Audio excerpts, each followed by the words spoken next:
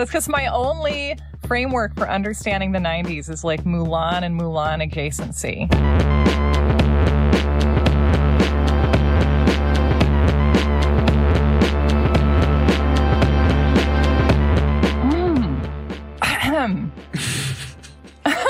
Do we do vocal warm-ups? The Leaf Police dismisseth us. Welcome to You're Wrong About, where we tell the tragic stories of the pop stars you thought you envied, and then thought you hated, and then realized you loved. Oh, that's good. That's like a 3-part tagline with a twist. Ooh, thank you. Yeah, it's good for the tagline itself to have a twist in it, right? It's like the little tiny James Bond movie at the start of James Bond movies. I am Michael Hobbs. I'm a reporter for the Huffington Post. I'm Sarah Marshall. I'm working on a book about the Satanic Panic. And we're on Patreon and lots of other places where you can find and support us, or you can not do that and just stay chill in quarantine, doing dishes, listen to us tell you about pop stars. That's the public service we want to offer. That's our pitch. Yeah. And today we are talking again about Jessica Simpson. Part 2. Yes. I'm very excited. We left last episode on a cliffhanger. It was extremely manipulative, as I recall. Yeah, I'm over it. Don't worry. So, do you want to bring us up to speed on where Jessica is right now, where we left her? Oh, boy. Okay, so we have talked so far about the start of Jessica Simpson's memoir and kind of her frame narrative for starting to tell us about her childhood, which is her friends doing an intervention on her. Mm-hmm. And then she takes us back in time to the early days of Jessica Simpson when she was a struggling preacher's daughter in Texas. Mm-hmm. And experiencing sexual abuse from the child of friends of her parents, and then entering singing contests, and eventually getting all the way to the Mickey Mouse Club auditions, and then getting freaked out, I guess, and second guessing herself and having a really bad audition, and going through the experience of the Mickey Mouse Club being like, we were going to take 8 out of these 11 kids, but because you did such a bad job, we're taking 7. Yeah. Yeah. You have a very good memory for details. Oh, I just listened to it again because I enjoyed it. Oh. Yeah. I just like hearing you tell me about Jessica Simpson. So well, get ready for the next 4 hours. This is it. We have a lot to get through. I need absolute silence, please, while I go through the rest of the book. So, yeah, I mean, first of all, do you have any other reflections on the story that you want to share before we get going? You know what I think it's like? It's like that thing where you're like, I'm trying to start exercising regularly. I'm trying to train myself to know in a Pavlovian way that, like, if I exercise, I feel better. And I feel like as a society, my hope is that we are learning that for revisiting the legacies of people who we have previously walked all over. And that we get this meaningful and really positive experience and that it feels good for us if we're able to accept the humility that comes with admitting that, like, maybe we went along with a hasty societal judgment and we have the process of being like, I was wrong. I listened to the wrong people, and it is meaningful to me, and it feels good to witness this person's humanity and to feel a connection between myself and them. Right. And you know, just feeling a deeper connection to humanity, feeling within yourself the realization that all humanity is connected. I realize that's a lot of pressure to put on a biography of Jessica Simpson, but like, it's a really good biography. Moral endorphins. I like that. Yeah, moral endorphins. That's what it is. Thank you. It feels good. This is some good cleanup hitting, Mike. Like, I take like this big digressive, who knows where it's going kind of a thing. And you're like, yeah, moral endorphins. And it's like, yeah, there it is. So as we continue morally endorphining, we are going to do a little thing this episode where I'm going to show you a music video from 2001. Yay! And then we're going to do a sort of like freeze frame record scratch. I guess you're wondering how I got into this situation thing. So I am sending you a video called Irresistible that came out in 2001. It is one of Jessica's biggest hits. All right, I'm clicking on this. Okay, 3, 2, 1, go. Ooh. I'm getting like Blade Runner vibes from this. I know. Okay, so we're panning through a city and Jessica is on all these big screens and she's oh, I remember this video. Do you? Yeah. It makes me sad. Okay, so Jessica is wearing I cannot believe what they have put her in. She's wearing extremely low-cut, like leather or leather-looking pants, and then like a little leather jacket with like flared sleeves, but the hem is like way above her belly button. I know. It's that very 2001 look of like as much uninterrupted torso as you can get. Her torso is like 80% of her body. She's like a porpoise. It's such a weird fashion trend for adolescents because the torso is not a problem-free area when you're at that age. Here we have our first costume change. She's got another midriff outfit. Now she's wearing white to suggest that there's some story happening. Yeah. Those pants are so low cut that I'm like, how is she dancing in those? Like, what's holding them up? I know. Like, are girls supposed to be hobbled by the continual anxiety that they're going to, like, accidentally flash some pubes at any second? And is this, like, another corset type situation? Yeah.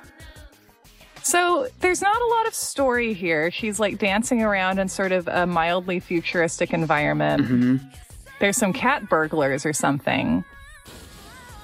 It's very confusing. There's explosions going off and there's glass breaking, and now she's on a roof and there's all these ninjas, but they took off their hoods and they're girl ninjas and they're backup dancers. Are they boy and girl? No, there's boy ninjas. Do you find her convincing? I think she is really committing to what she's doing. Yeah. Like, if you told me, like, this was her idea and she was like, I want to be on the ceiling with ninjas and I want to wear those pants, I'd be like, I believe that you chose all these things for yourself. Like, she does not look like she is half-assing any aspect of it. However, I do not think that necessarily means that she's happy about this, and I feel like you've given me some foreshadowing. Yes, I'm giving you context clues. Okay. Yeah, you are. That was very fun to watch. Let me, before we move on and we rewind, let me just read you some of these lyrics. So, in the book, she talks about how the way that they were trying to market her was sexy virgin. Why was this such a thing at the time? Like, what was wrong with the time when we were adolescents? Like, when she said that, I thought, like, they meant it sort of metaphorically or, like, something that they said behind the scenes. But that's literally this song. Like, this song, let me read you the lyrics. I know that I'm supposed to make him wait, let him think I like the chase, but I can't stop fanning the fire. I know I'm meant to say no, but he's irresistible. No. It's so gross, dude. It's written by two Swedish dudes. It's something so fascinating to me, like the extent to which this is very obviously written as just a pure male fantasy. Oh my God, I know. Like, I'm innocent and I've never done this before, and yet I can't resist you, and so I'll make an exception for you. It's like there's so much weird shit going on in this. It's like what your middle-aged producer imagines you, like, singing to him. It feels like such a... Ooh. And we'll get into this more, but, like, that video, everything about that video is a creation of the men in her life. I'm so shocked.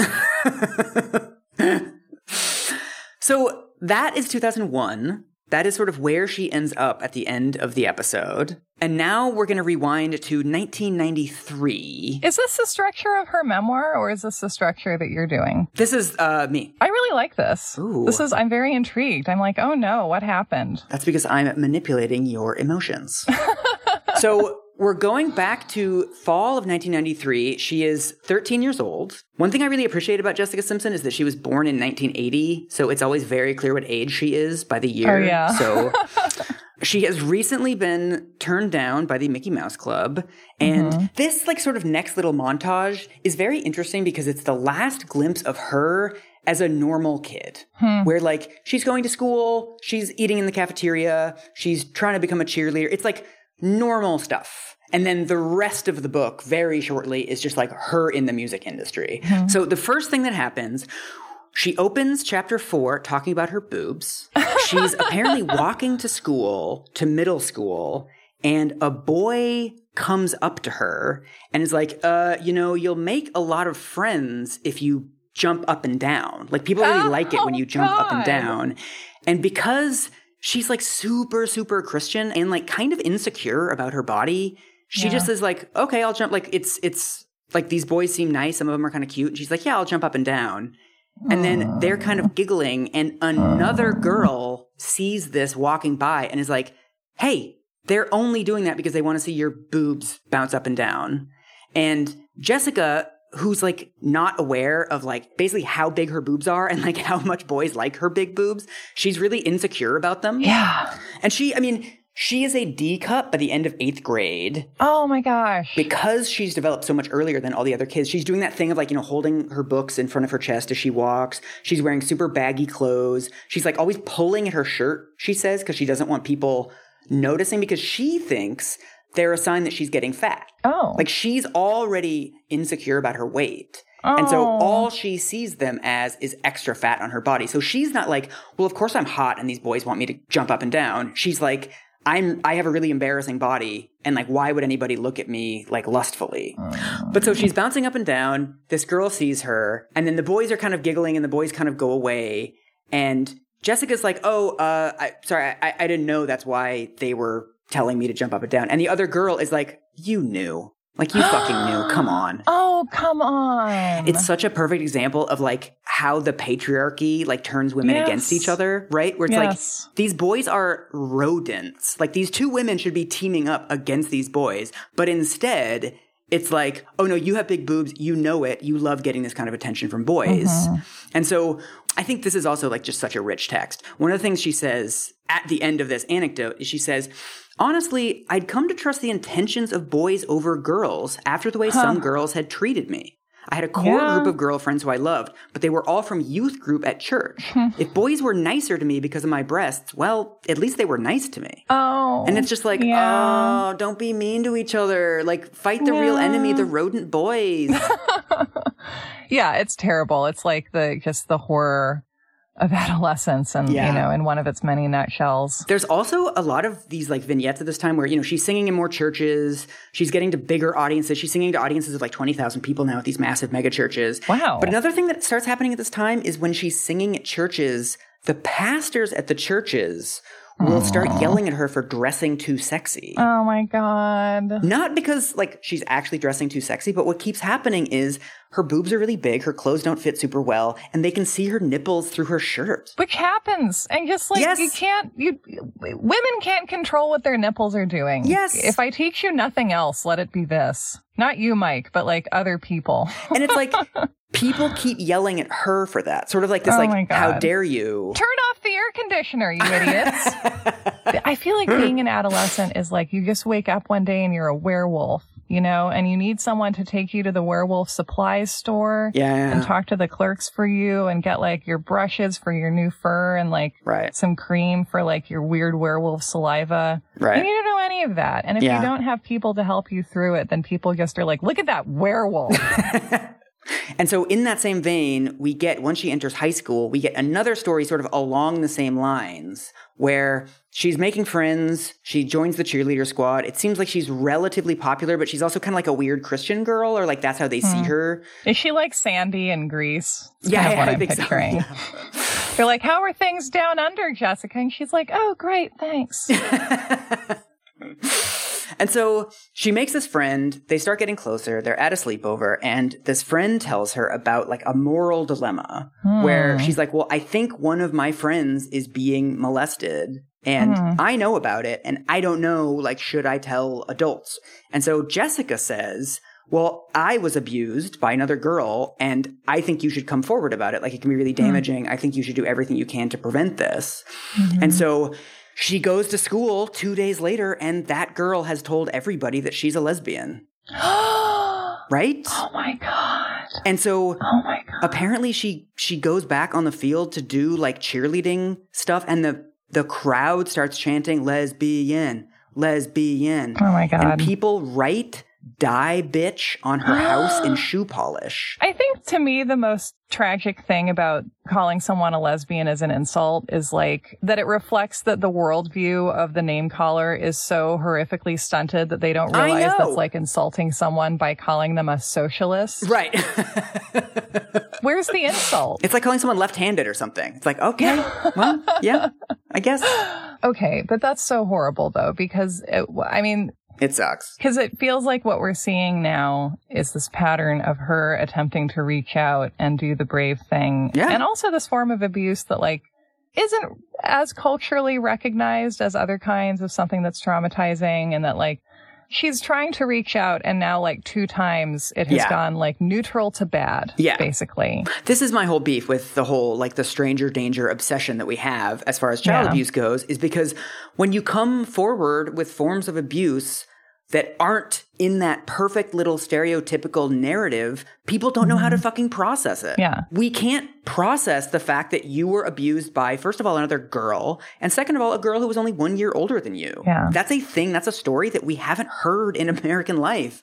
And so, not to defend this girl for fucking ratting her out, but it's like, we just don't know these stories. Like, we don't understand the way that this really is abuse, right? Like, they can't process it in any way other than, oh, she's a lesbian. Right. Like, they are viewing a story of abuse as a story of, like, sexual preference. Yeah. I mean, she talks about how, you know, they have to bring in school counselors. There's, like, assemblies that are done. Apparently, it's a huge deal in her school, and her parents don't pull her out of school, but it does seem like she just sort of checks out. School is a place of hostility for her, and, like, the church is a place of acceptance generally.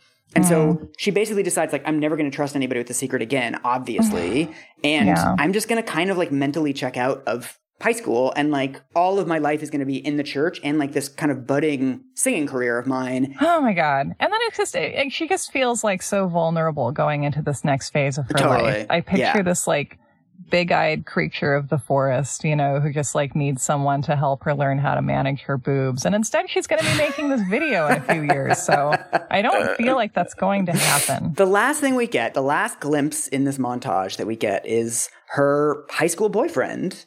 His name is Jason. The only sort of noteworthy thing about their courtship is the fucking weird way that her parents micromanage her sex life. So she meets him through the church. So it's like a very churchy relationship. They meet when she's 14, maybe it's 13, but like very young. He's also very young. And so her parents are like intimately involved in this relationship. So for Valentine's Day, he goes over to her house for Valentine's Day. So already it's like he has a family dinner with her family for Valentine's Day. And then her parents at 7:30 p.m. or something, her parents are like, well, we better go to bed and leave these kids to it. Like very sort of theatrical. And so they, retire upstairs or whatever. And then he, of course, like perfect little gentleman, he's like, I'd like to kiss you. And she's like, that's fine. And then they kiss. And she's ecstatic. Days later, she finds out that he asked her father for permission to kiss her. And her father gave permission to kiss her once. So it's like, yes, you can kiss her on Valentine's Day, but like any further kissing, you're going to have to like make an application again. And like, we're going to have to talk about it again, which is just like, I don't know, man. Okay, so I'm imagining like her boyfriend going into like her dad's chambers, and her dad like pouring them some scotch, and her boyfriend's like, I know, I can offer you 2 kisses on Valentine's night, and that's as low as I'm prepared to go. Yeah, it's a weird way to know that you're being talked about by the men in your life. I mean, it's the same thing that's going on in that song, right? It's this weird virginity thing. It's like, it's this weird obsession with women's purity. Yes. Boys are not required to remain morally pure in any sort of measurable sense. Again, it's like you can see how, like, in a very rigid worldview, it can be the only possible expression of paternal love that seems available. Yeah. It's just based on the idea that, like, the girl has no agency at all in the situation. Yeah, exactly. And as a girl, you can be like, well, that's a way of being valued. So it's not nothing, but am I crazy for wanting something else? Yeah. I mean, these kids are 13, 14 years old. So like, of course their parents are going to have some role in their social life at that age, right? Yeah. But it reminds me of like the kids I knew when like I was a preacher's kid and like growing up in the church, that like some kids were like very sheltered. It was very difficult to separate what the parent wanted for the kid from what the kid themselves wanted. Yeah. And then the joke's on their parents, because if you miss it, and I know this from personal experience, if you don't rebel enough in teenagerdom, you just get real weird, like sometime later in life. Like there will come a time when you go through like an uncomfortable rupture and growth period. Right. And you cannot skip it. It's happening. So, sorry. Jason actually seems like an okay guy. They end up dating until she's 17 or maybe 18. And like, it sounds like they just kind of drift away from each other. And the only sort of reason she gives for why they're drifting apart is that like he comes and visits her at some family lake house, something, and he like would rather go jet skiing than hang out with her. it could be a lot worse, and it will be. So it's like, all right, Jason, go with God. Apparently he's a preacher now. I also bet, I'm sure that like Jason is like one of those many people who had like a weird celebrity relationship that like when they have like a new couple over for dinner, his wife is like serving the potato salad and he's like, has Jason told you about when he dated Jessica Simpson? And they're like, what? And he's like, I'm embarrassed, but I'll tell it. And so that's kind of the last glimpse of sort of like what any of us would consider like a quote unquote normal childhood. Like the rest of the book is all about her becoming a massive pop star and her parents becoming like super duper showbiz parents. By the way, I keep rewatching this video on silent as we were talking. Oh my God. And it gets worse every time.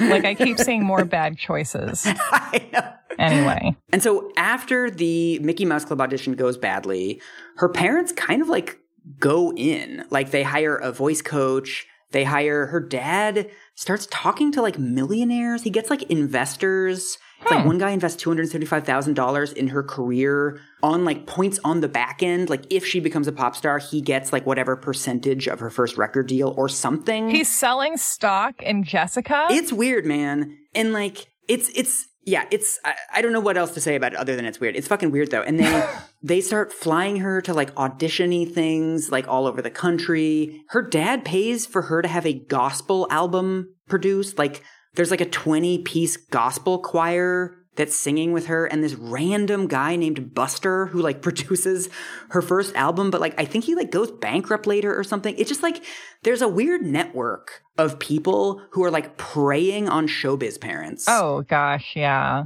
Cause it's a very lucrative industry. Yeah. Like showbiz parents and cancer sufferers and anyone who is willing to believe that like they are the one in a million person are, I think, pretty easy prey. So this all sort of culminates in, she's done these like little demos. She's kind of getting onto people's radar. She has a couple scouts from various record companies come and see her at these singing competitions. She's getting a couple little bites. So her mom and her dad organize for her to do like a tour in New York to like go to all of the record companies and like meet all of the top level executives. And first, she goes to Jive Records, and she sings I Will Always Love You. And they say, like, wow, you knocked it out of the park. You're amazing. But unfortunately, we just signed somebody, like, last week who's like, she's also blonde. She's also from the South. Her name's Britney Spears. Do you know her at all? And Jessica's like, foiled again. like the end of a Scooby-Doo episode.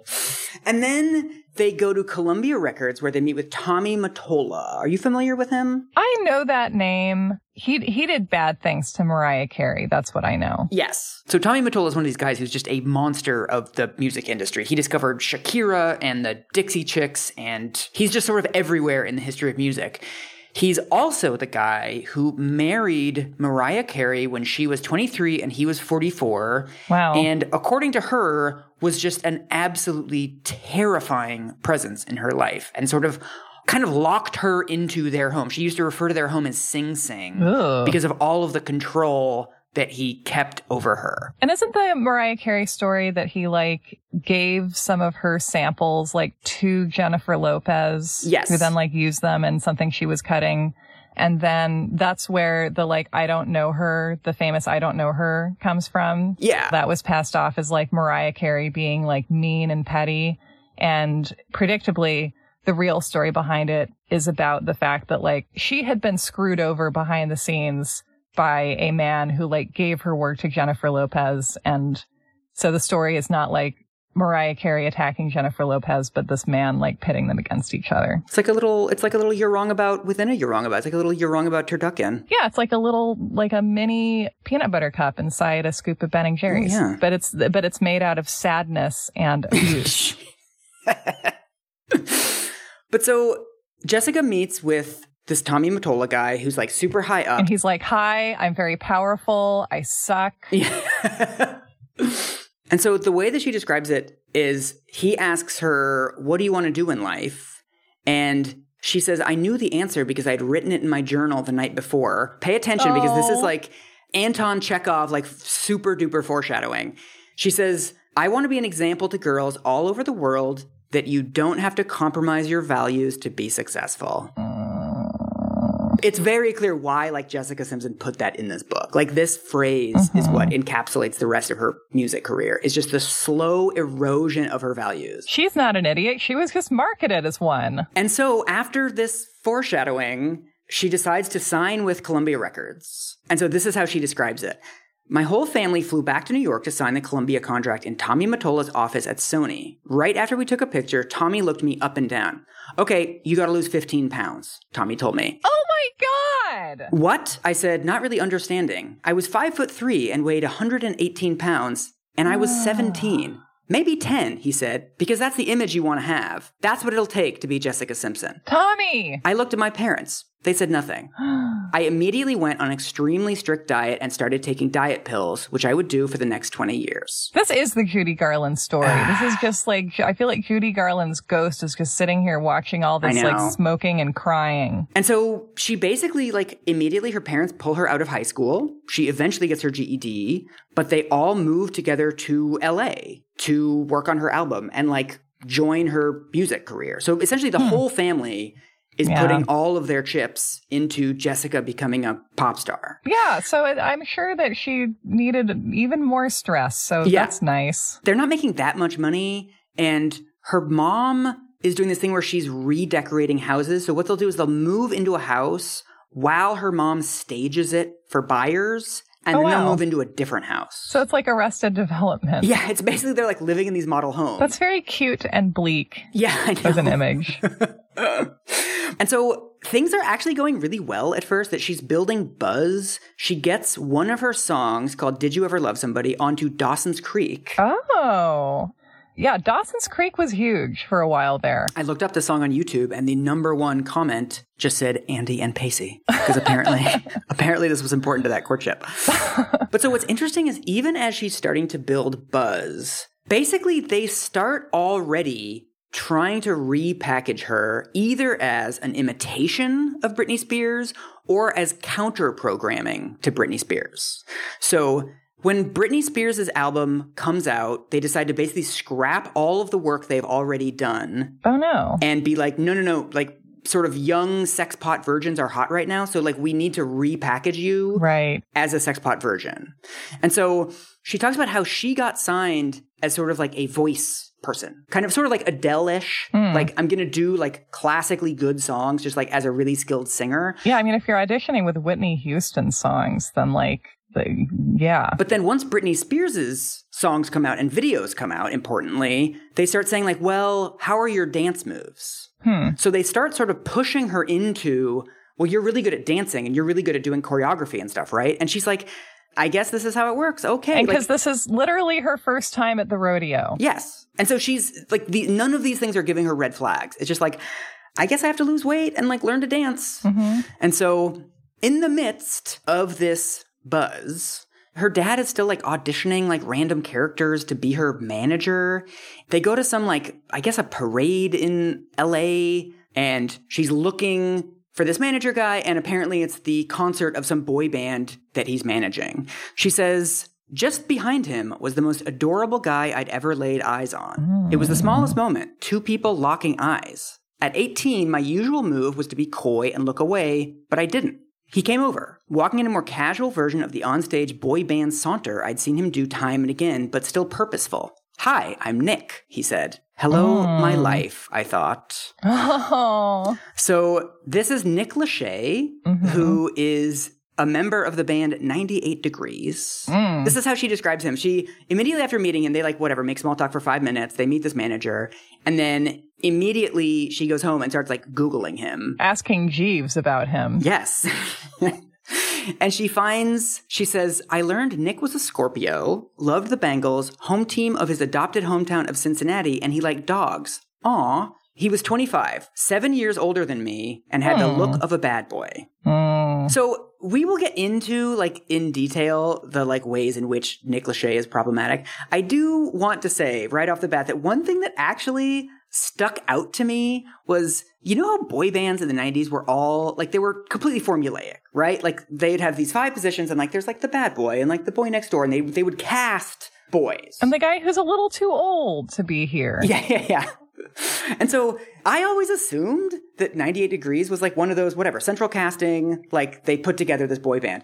But apparently Nick Lachey and his brother like started a boy band and like came up as like an organic thing, which like, I mean, by the standards of boy bands, like kind of actually makes me like and respect him somewhat. Like, okay, he's like someone who actually like sort of became famous in like a normal way. I feel like in the late 90s, most highly successful pop groups had been created in a lab. Yeah. You know, but I think I appreciated it then the way I appreciate like Queer Eye now, where it's like, I know that these guys don't all normally live in a big house together, but I appreciate them pretending for me that they do. Right. And also, you can see how this endears him to her as well. That, like, he's not like a showbiz kid. He's like a normal person from Ohio. And, like, he's very driven and very ambitious. And it's like he wanted to become a pop star, and like he did it. Apparently he made like a 5-year plan for success. Like he's someone who's just very deliberate and knows exactly what he wants. And like she's someone who's just kind of being thrown around on these tides of the music industry and her parents' wishes. And so it's kind of appealing that he is like this rock. And that he's an adult. Yeah, exactly. Yeah. Like I think part of the appeal of like dating an adult if you're a teenager is if you like need adults in your life, and that's a way to get one, which like sometimes that's the only way. Yeah. And so the next time she sees him, this indicates like what her life is at this point. She says, the next time we saw each other, it was at a teen people party for a cosmetics conference in Boca Raton. That's a very late 90s sentence. I mean, right? This is like what she does now. And she says when she meets him there, this is, speaking of late 90s-ness, she says he was wearing red overalls with the left strap off and a cream turtleneck. Oh, wow. That sounds like he's on a Norwegian children's show. So, like, it's clear that he's attracted to her. It's clear that she's attracted to him. They end up sort of calling each other. He invites her over to his hotel room. Mm-hmm. She's like, I don't know if I want to, like, hang out in your hotel room for hours, but, like, they go up on the roof, and they essentially just, like, talk for hours on the rooftop. So how famous is she at this point? Does she have an album out, or is it just he's already established? So for the early stages of their career, he is wildly more financially successful than her and wildly more famous than her. Like, her career at this point, like, she's literally had one single on the Dawson's Creek soundtrack at this point. She's still at, like, boat show level. Yeah. So this is a very interesting passage to me. See if you can spot the sentence that I'm going to fixate on. We talked about our families and how his parents divorced when he was young, but his dad never lived more than 2 miles away from wherever he lived. It made him grow up fast, becoming the kind of kid who did his own laundry at 8 years old. I may have been the breadwinner of our family, but I couldn't work a washing machine to save my life. What do you think? Yeah, well, I can hear you saying the phrase, I may have been the breadwinner of my family. I may have previewed that too much. That was not difficult. I'm sorry. Okay, this is why you would be a good leaker. But yeah, she just throws it in there, and I imagine that maybe she hasn't been explicit about this before. Yeah. And she's like, anyway, I was supporting my family, but the point is that I didn't know how to do laundry. Yeah, and it's also, the juxtaposition is also fascinating to me, where it's like, she has all the responsibility for the family's finances, but she's also profoundly, like, unworldly in a lot of ways. Like, she is this pretty sheltered Christian kid who, like, is not allowed to watch MTV at home, and she can't work a washing machine. Oh, and by the way, I'm also, like, completely responsible for my family's financial well-being. Right. Yeah, like that combination of being so childlike in some key ways and then having such an adult responsibility. Yeah. And so, I mean, what she says later, this is like 2 chapters later, but it's the same dynamic. She says, I was still very much a child. I didn't know how to write a check, but somehow I was paying for everything. I knew that I was making money, but I didn't think of myself as the family breadwinner. I just thought my money was their money. Oh, sweetie. I know. And then it gets even worse. Honestly, what I knew for sure was that it stopped my family from having as many fights. So I felt lucky I could be the one to help keep the peace. No. This is very Paula Barbieri. I'm hearing a lot of Paula Barbieri in this. You, like, grow up as fast as you can in the ways that allow you to, like, improve things for your parents. And the main thing they've fought about for her whole life is money. And now they don't have to fight about money anymore because they have money. Oh, Jessica. So she has to just keep doing incredibly stupid music videos because she's saving her family. I know. By acting out these terrible middle-aged man ideas. And so she and Nick are on the roof. Apparently, at the end of the night, he sort of like makes a move, like he puts his hand on hers, and she immediately kind of recoils, and she's like, look, I need to let you know something right away. I'm a virgin, and I don't want to have sex until I'm married. Did she talk about when she decided this, or was it just always just from the beginning? It's one of those things where like, did she ever decide it? Right. Or did she just not imagine that there was an alternative? I mean, I think about this constantly about like, when did I decide to go to college? Right? Like it was always just like, well, after you go to high school, you go to college. Yeah. And I kind of feel, or at least the way that she describes it in this book, is just like, that's what, like, people are virgins until they're married. Like, that's what people do. Right. And again, all of her close friends are also Christian. All of the family she hangs out with are also Christian. And if everyone you know, like, owns a Nintendo, you think it's normal to own a Nintendo. And so, to his credit, he's, like, super chill about it. He's like, you know what? Thank you for telling me. I respect it. It's fine.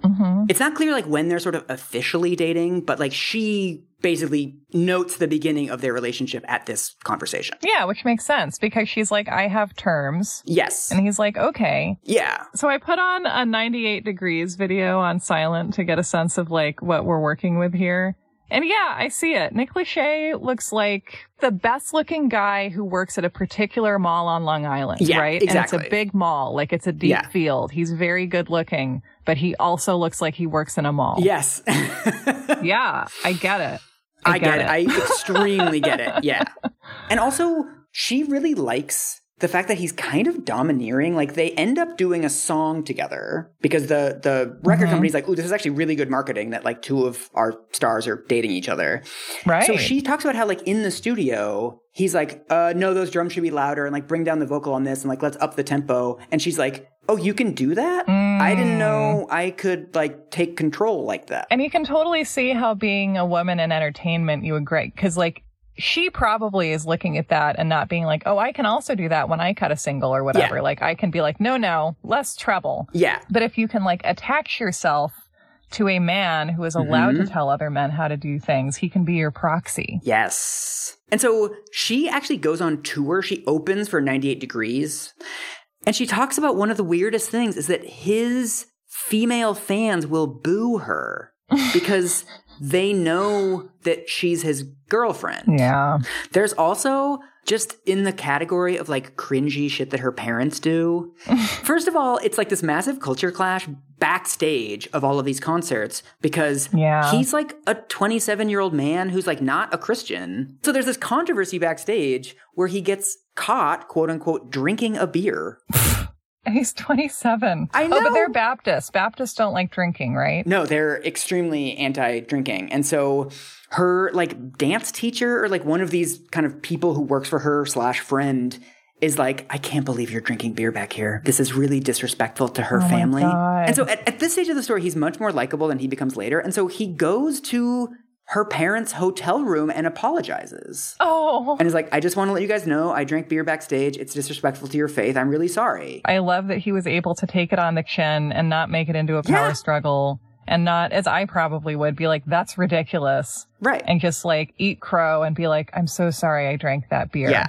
Especially because it's not his value. Like, that does show that he respects her. It's like the opposite of like the abusive men that we've talked about so many times on this podcast. Yes. It's one of those things where it's like, it's not that much to ask. Yes. And it's like, I'm just going to do this thing for you because I love you and I respect you. Yes. And also how the small things like show us the substance of a relationship. Like how you don't mind if when we call each other to start recording, I have to cry for 20 minutes. Oh my God.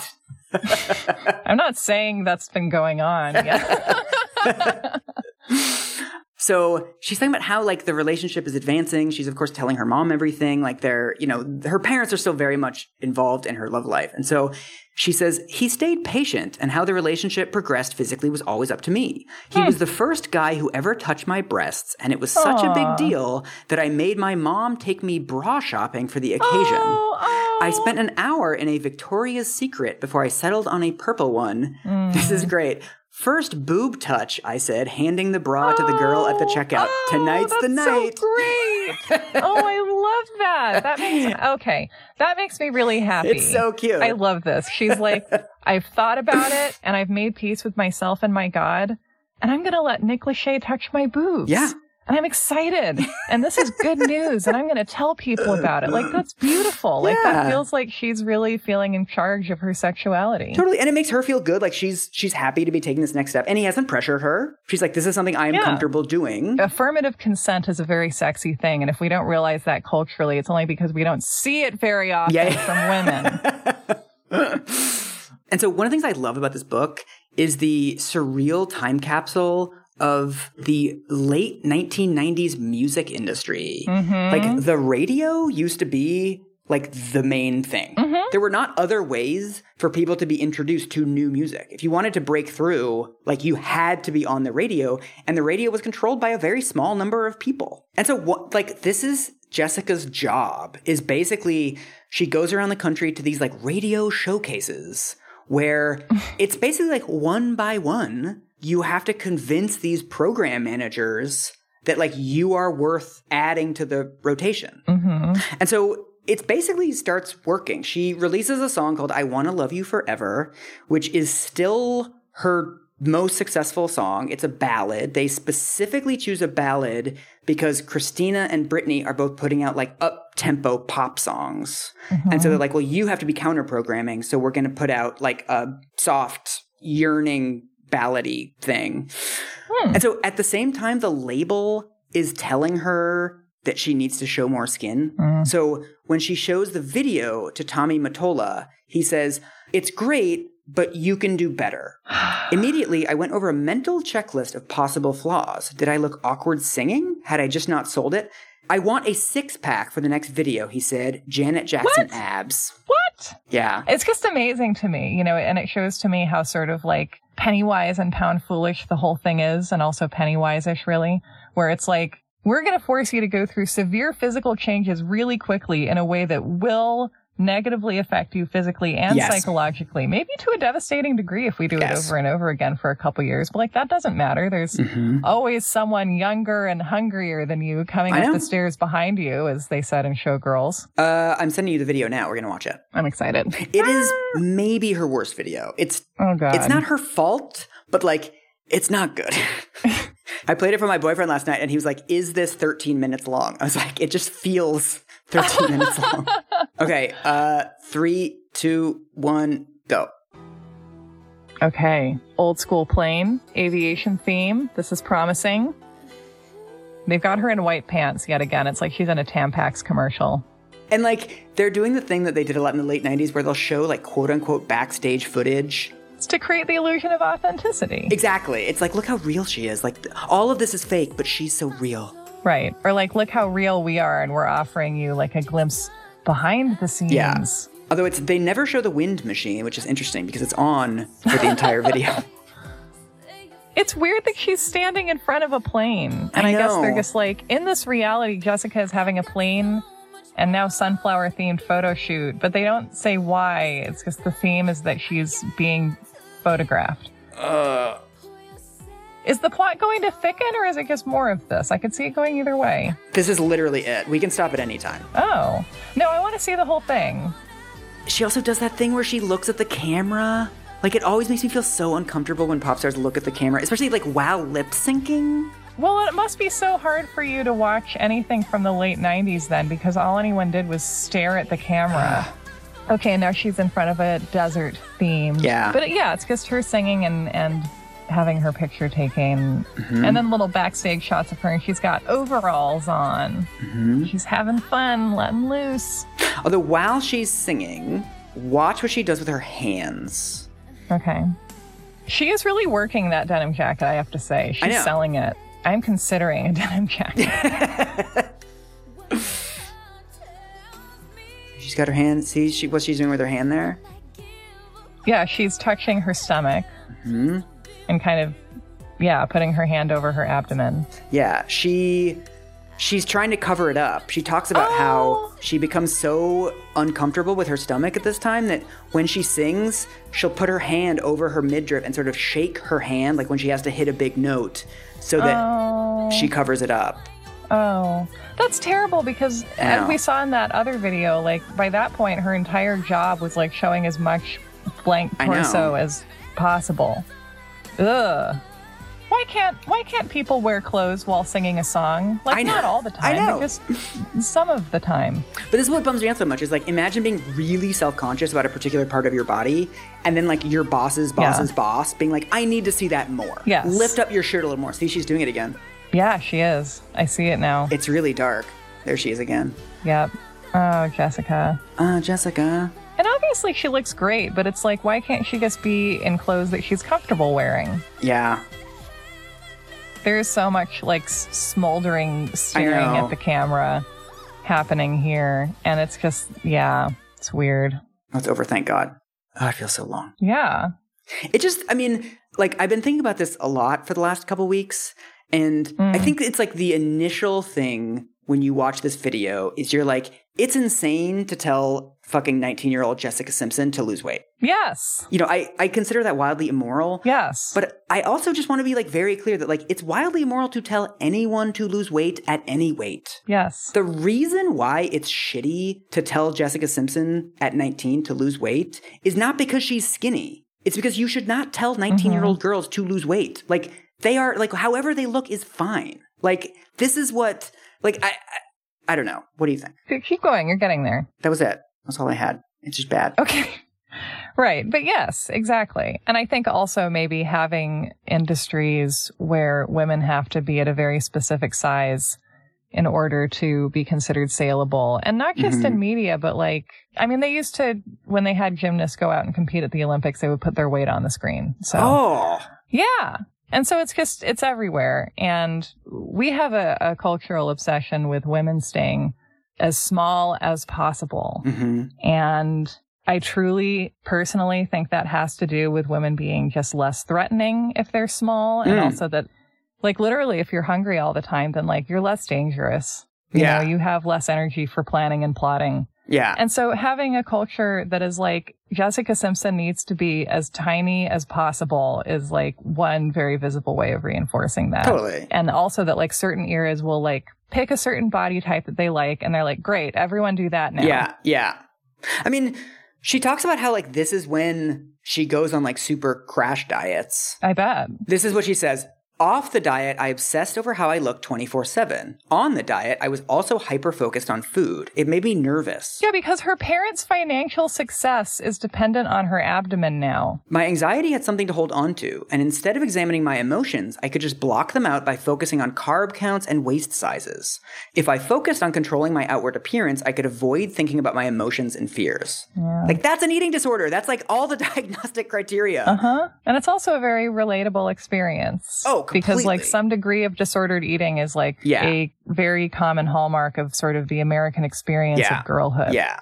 And this is also, I mean, the sort of sub-narrative of this entire story to me is the gradual corruption of her parents by the late 90s music industry. I mean, her parents are conservative Christians, right? These are people that are not comfortable with her showing off her body. Like, these are people that were putting her in like sweaters to go sing in church choirs. And now both of her parents start participating in this. Like, we're going to hike up your shirt in the next video. So, you know, you got to drop a couple more pounds. And so this is what she says. My mother sometimes with the best of intentions fed into it. Her aerobics teacher pass would kick in, seeing a problem to fix and giving a solution she thought would help. When she urged me to exercise or told me she was going for a long walk and maybe I should come along, I knew what that meant. Oh, please cultivate an eating disorder for us. Yes. We also get a guest appearance by Satan. Would you like to hear it? Oh, thank heavens. Yeah, It's been too long without. We've gotten like so many episodes, by which I mean one, without a single appearance by Satan. Let's do this. She says, I started to hear voices when I was alone at night, waiting for the sleeping pill to kick in. Half asleep, I would examine myself for flaws in the mirror, and a mental chorus would weigh in. They were intrusive and so mean that I was convinced Satan was behind them. Oh, yeah. Oh, I get that. I know. Because my inner voice of anxiety, if I believed in Satan, I would compare it to that. It is like, you know, the devil on your shoulder kind of thing. Like, it is the sort of evil voice in your head all the time. Like, you're not good enough. You're not skinny enough. And it's the voice that tries to tempt you into bad decisions based on your own fear of your perceived lack of worth. So one of her little acts of rebellion at this time, which I really like, is she starts faking her abs. So at concerts, because of course they're making her wear midriff-bearing shirts all the time, she'll use like an eyebrow pencil or like contouring to make it look like she has abs, which love is great. That. I feel like that she just, in that one anecdote, unseated Kim Kardashian as like the mother of contouring makeup. Right? Yeah. It's a pretty good tactic. What happened, Mike, in the late 90s and early aughts where the American music industry and fashion and pop media and whatever were like, women's torsos. I know. The torsos of girls. That's what we need. As many inches as possible. Like what? I know. It's fine if you're comfortable with that look, but it's like, it really plays up on like a lot of areas that tend to produce insecurities in adolescent girls. And I feel personally robbed by the fact that I went through high school at a time when low-cut jeans were like the jean. Well, I mean, it's also, to me, the central sadness of this is that she's someone who's like grown up in a really modest family. Like she's someone who's like, her faith is really important to her.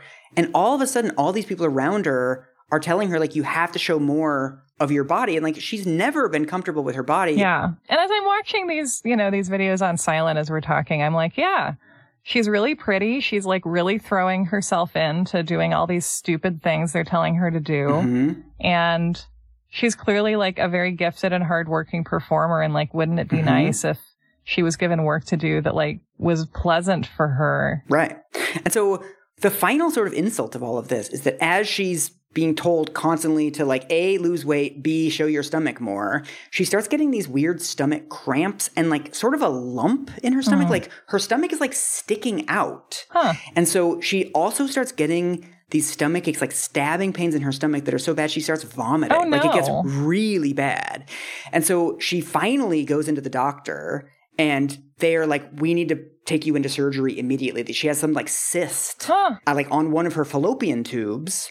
And so they rush her into surgery. They pull out this cyst and they drain 2 liters of liquid out of it. What? Yes. She's had like a giant lump in her stomach for like months at this point. That's so huge. And she's like dancing and singing around that. Yeah. Because, like, I know exactly how big that is, because it's like whenever you order from Domino's, they're like, 2 liter of Pepsi? Yeah. No, that's way too much Pepsi. And so she says, as they're like rushing her into the surgery, the last thing she says before she goes under is like, make sure you don't give me a scar. No! Because she's afraid of her tummy. Like, it's, I know. It just goes like so deep. It sucks. Yeah, it does. It really sucks. Yeah. Ugh. So we do get a little glimpse of brightness at the end of this, that she's recovering in her hospital room. A few days into my stay, I was alone watching Family Feud. The phone rings, and I picked it up, assuming it was Nick or my mother who had gone to run errands. "Hi, Jessica," said a chipper voice. "There's someone who would like to speak to you." I thought it was Tommy Mottola firing me. "Okay," I said, turning off the TV as I tried to sit up. Then this bright, beautiful voice came on, one I recognized immediately. Do you want to guess who it is? Oh, a bright musical voice she recognized. Amy Grant. Ooh, no, it is Celine Dion. Oh. And so I love this, that she hears this voice in like this lilting French accent, which I imagine is the same as like the Virgin Mary that we like talked about in Michelle Remembers. Oh, yes. Now I'll picture. Yes, that's perfect. I'm going to picture Celine Dion as Ma Mère and Michelle Remembers. Yes. And apparently she just hears this voice that says like, "Jessica, it's Celine Dion." And then she immediately is just like, "I love you." Oh, that's so wonderful. That's wonderful. And then Celine Dion says, "I hear you're not feeling well," she said in her French-Canadian accent. "I just wanted you to know how much I want to love you forever." And then Jessica's like, "That means so much." And then Celine cuts her off and starts singing the song. "I want to love." She seems like a fun. Celine Dion seems like a zany broad. Yeah, that's fun. She's fun. It's dope. That's beautiful. And Celine Dion says, "You have so much ahead of you, and I want you to remember one thing I've learned. The best competition is always our own selves." Ooh. She's wise. Do you think Celine Dion is like observing from her throne-like makeup chair, and she's like, I sense, these 2 girls are being pitted against each other. I must send words of wisdom to this gentle warrior. And then she hangs up, and apparently the nurse comes in and is like, "Is everything okay?" And Jessica's like, "Celine Dion, she just called me." And the nurse is like, "Right, okay. Anyway." We got to look at your meds. And so now the book cuts forward 2 years. It's 1999. Okay. And so her album has not come out yet, but she's opening for Ricky Martin. Ooh. Apparently, as she's doing her performance, she's doing some choreography, dancing, something, and her pants split open and like basically like fall off of her as she's dancing. At some point that would happen. The pants are terribly constructed at this time. And so this is really cute. She starts crying. She runs backstage. They're in the middle of the performance, so they can't just stop. So her mom is like, take my pair of jeans. And so she just puts on literal mom jeans. Aww. And so she goes back onto the stage. She says into the mic, I don't know who saw my booty, but I'm still going to sing it off. So here's my next song. Oh, that's wonderful. That's great. And she says, I got one of the biggest cheers of the tour. When people saw the real me, they wanted me to succeed. Aww. It was a fleeting thought, and I wish I had caught it and internalized it. I still thought people expected perfection. Oh, Jessica. And it's like, no, Jessica, like people like it when you're a person. Yeah. This is what cooking shows have taught us. And so her album comes out. It's called Sweet Kisses. Actually, do you want to look up a picture of it? Do you want to just Google image search Jessica Simpson Sweet Kisses? Yes. Oh, yeah. Oh, I do know this cover. It's the one where she's looking directly at the camera. Yeah. This is like a very tight close-up on her face. And her clavicles. This reminds me of the aesthetics of the movie Gattaca. Yeah. Just like a slightly soulless-looking blonde girl staring directly at you. Like, there's something robotic about it, isn't there? Yeah. She's doing what Chuck Norris said. Yeah. Those brows are not moving. She also just looks so young and so skinny. Yeah. She's like a happy, sort of sunny person. Mm-hmm. Like, this just doesn't look like her at all. It's weird how, like, the music industry will, like, find someone who, like, clearly is very talented at doing, you know, kind of the thing that they're doing or could be developed in some interesting ways. But instead of respecting that, being like, no, we have this very specific thing we need you to do. You're going to do it right now, and you're going to do it over and over and over again. Right. It's like, wouldn't we still make a lot of money if we just let people do what they were good at and felt moved to do? I know. Yeah. So her album comes out. It sells half as much as Britney. It only sells 65,000 copies the first week. Because the only person she's ever compared to is Britney, it's considered like a massive flop, and the record company's mad at her. That's so terrible. I know. It also gets bad reviews. Do you want me to read you the review from Entertainment Weekly? Yeah. Jessica Simpson, a melodramatic 19, chirps cheeky Mariah Carey-isms on Sweet Kisses, a subpar portfolio, missing the soulful target almost every time. Do you want to see the woman in me? Let me show you. She lasciviously hisses in one laughable instance. Ooh. Thanks, but no thanks, kid. We've been there, done that. Mom's waiting for you outside in the station wagon. C-. Yeah, and once again, it's like the fact that the album is like badly produced, maybe, or that the lyrics are bad, or that the decisions that went into it are bad. All of that is taken out on her. And it's like, she's not engineering any of this or manufacturing her own image. Like, blame the people that are like molding her into this. Well, what's really interesting about it is just how obvious it was to everyone that like, this isn't you. Yeah. You're trying to do this soulful R&B stuff, which like, that's not a style of music that really moves Jessica Simpson. And this is how I view this Irresistible video that we watched at the beginning now, that it's like, they're very much pushing the sort of Britney sex pot torso porpoise thing onto her. She was never like all that excited about doing that kind of music or like all that excited about like making a video like that. You know what it's like? It's like if I were trying to like say I was trying to write something about Michelle Remembers, and my agent or whoever was like, okay, well, a lot of people are buying American Dirt. So like, just make what you're doing as much like that as possible. Yeah. And that's the only way we'll publish you ever. Right. And if I were a teenager and felt this was my only choice and so on, I'd be like, okay, I'm just going to do like a terrible imitation of something that I don't want to be doing. Yeah. And maybe I disagree with morally, and my heart will like very visibly not be in it. And then everyone will be surprised and blame me when it isn't successful. Right. And so what happens after her album comes out, even though it's not reviewed all that well and doesn't sell all that well, is that she gets like massively more famous. Her videos are on MTV now. She's in the tabloids now with Nick Lachey. And so this is the time when her virginity becomes like a big national deal. Oh boy. So this is what she says. Around the release of the single, I did an interview with teen people where they asked me about being a virgin. I said I wanted to wait until I got married. I don't judge people who do have sex before marriage, I said, and I'm not trying to make anyone think that I'm such a good girl or such a holy person. I'm a regular girl. Oh, that's nice. It's in the midst of like a long interview. There's all this other context. But of course, like that's the headline. Like that's like the story, right? It's like, oh, I'm a virgin. I'm saving it. Yeah. Later, she says, I didn't realize this statement was going to get so much attention, but the magazine got the most letters it had ever received about a story. What? I also didn't realize I'd handed every daytime show a news hook for having us on. Ugh. They asked Nick and me about my virginity at every appearance. Oh my God. No. Ugh. Why? I know. I was 19 and still sheltered, so it was kind of bizarre to me that people felt free to ask, how have you not had sex yet? Imagine your virginity becoming news. I know. Oh my God. The interviewer would always start with me and then turn to Nick, who was 26 and a man. This situation did not compute for them. Are you okay with this, Nick? They'd ask. Oh my God. And to his credit, he's like actually pretty nice about it. She talks about when he's on The View. This is what they asked him on The View. Like, are you cool with not having sex with your girlfriend?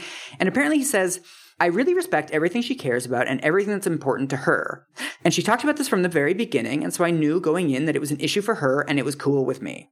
So it's like he's being chill about it, but it's also, imagine being in a cocktail party and being like, so yeah, I heard your girlfriend isn't having sex with you. So like, well, how's that? What's that like? Like, what the fuck? I don't know. There's this weird thing where like we at some point started to conflate the goals of journalism, which allegedly are, you know, to trouble the comfortable and comfort the troubled or whatever, and have adapted that into like, it is the right of the people to know everything they might potentially vaguely want to know about someone who made a CD once. Well, I mean, I think it also sets up this really bad dynamic where it's like she needs to be on TV because she needs to promote her album. Yeah. And they're like, okay, Jessica, the virginity thing seems to be popular, so get out there and talk about your sex life, champ. And so this becomes like the reason why she can get on TV, but it also contributes to the sense of like, why is Jessica Simpson always bringing up the fact that she's a virgin? Right. Like every interview she's bringing it up, like why is she ramming it down our throats? Well, that was what I felt about it as a tween, was like, this seems to be her entire personality. And of course I wasn't sophisticated enough to think through the fact that if this is what she's asked about in every interview and every TV appearance, and then if whatever she says becomes the focal point, and if she doesn't want to talk about it, then probably that becomes the focal point. Like, of course, that's how you're going to hear about her as the public. Yeah. Imagine every interview you did, I would ask you about something you're not doing. That would be right. If you're like, Sarah, like, how do you feel about not going to Target right now? And then you would like publish all these pieces about me, and they would be like, Sarah Marshall yearns for Target. And it's like, I do want to go to Target, but I do have other things going on. Isn't it fascinating just to think about the amount of like the money that has gone into these stories and that these stories have generated, and the time and the cultural space they take up that are about the sexual history of a teen girl? It's like, society hasn't progressed. I mean, remember when we did the Marie Antoinette episode and we're like, and Dana told us about like, they didn't do this for Marie Antoinette, but you know, check the sheets the next morning after they put the two teens in bed together who had just gotten married. They would check the sheets to see if sex had happened. And it's the same thing. We haven't moved forward. Yeah, journalists have been on the hymen beat for like 400 years. It's also all about like, this is so obvious, but it's all about like the male gaze, right? It's always about this obsession with like, I want to have sex with someone who's like never had sex before. Well, and then, I mean, the whole rhetoric of abstinence. Right. My favorite abstinence-only metaphor that I've encountered that really is very distressing to me is that if you have sex before marriage, then that's like opening up a Christmas present that's intended for someone else and like getting it all gross and ripping off the paper, and then you tape it back on, but like you can tell it's been opened. Yeah. I don't know how to articulate exactly why that bothers me, but I guess it's the idea that your sexuality is a present for someone else. Well, it's like the wrong metaphor. Yes. I mean, I feel like a more apt metaphor would be like, well, do you want to play tennis with someone who's never played tennis before? Or do you want to play tennis with someone who knows how to play tennis? That's an equally convincing metaphor to me. And he doesn't know how scoring works and doesn't know when to switch sides and they don't know how to serve. It would also be really fucking weird if you were like, hey, let's play tennis together. And the person was like, you've played tennis before? What? No, I want to teach you how to play tennis. I'm only interested in this if you don't know how to play. Or if, as O.J. Simpson was, you're like, as far as I'm concerned, you've never played tennis with anyone but me. I mean, this is all bringing us back to the video that we started with, because that's basically the message that video is trying to convey. Mm-hmm. In its like boneheaded, clunky, Swedish male songwriter way is like, I'm a virgin and I'm not supposed to do this, but I can't help myself. Like that's the central message of that video. And the video, I mean, just to return to it, first of all, Jessica Simpson is 103 pounds by this point. And she's so skinny and like miserable and hungry when she's filming that video. They're filming it on like a rooftop when it's cold out. And so she's just like wrapped in a bathrobe. Yeah. And like she'll get up and do like 3 dance moves and then like sit back down and wrap herself in the bathrobe again. Yeah. She is miserable filming this video for like 10 different reasons. She's still under pressure to lose weight. Her career is not going that well because her first album is out and it kind of flopped. Her second album is not out yet. Mm-hmm. And so she says, midway through the rooftop shoot, I almost walked off the set because I messed up a dance move.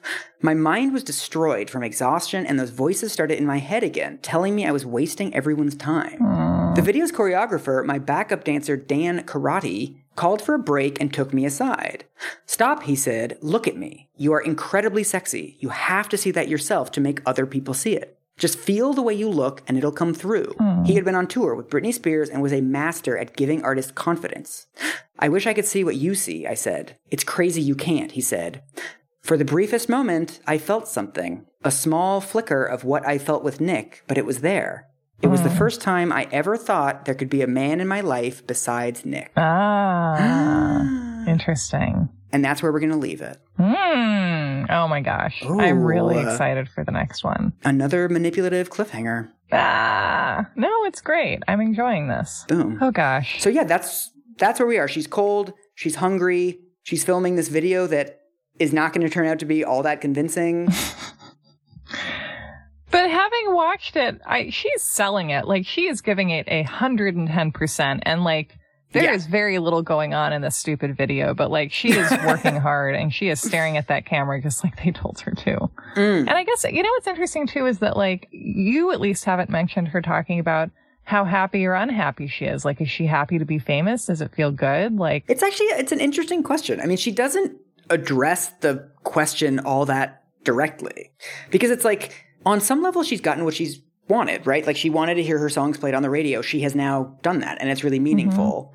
But it's also, like, these are not necessarily, like, the songs that she would have chosen for herself. Which I feel like is a great example of why it's important to listen to what you feel, you know? Because often, like, even if you can't articulate why something feels not quite right to you, if as a teenager you have really no way of saying that to yourself or anyone else, you can still notice, like, this doesn't feel right. Like, something feels wrong. Like, I don't feel good when this happens. Right. And that's one of the things that I find so frustrating about rhetoric, that's sort of like, ignore your feelings, sort of reason it out and think about what you consciously think is going on. And it's like, no, like, our conscious minds are often catching up to our emotions and piecing together, like, why we are feeling bad or good about something. Yeah.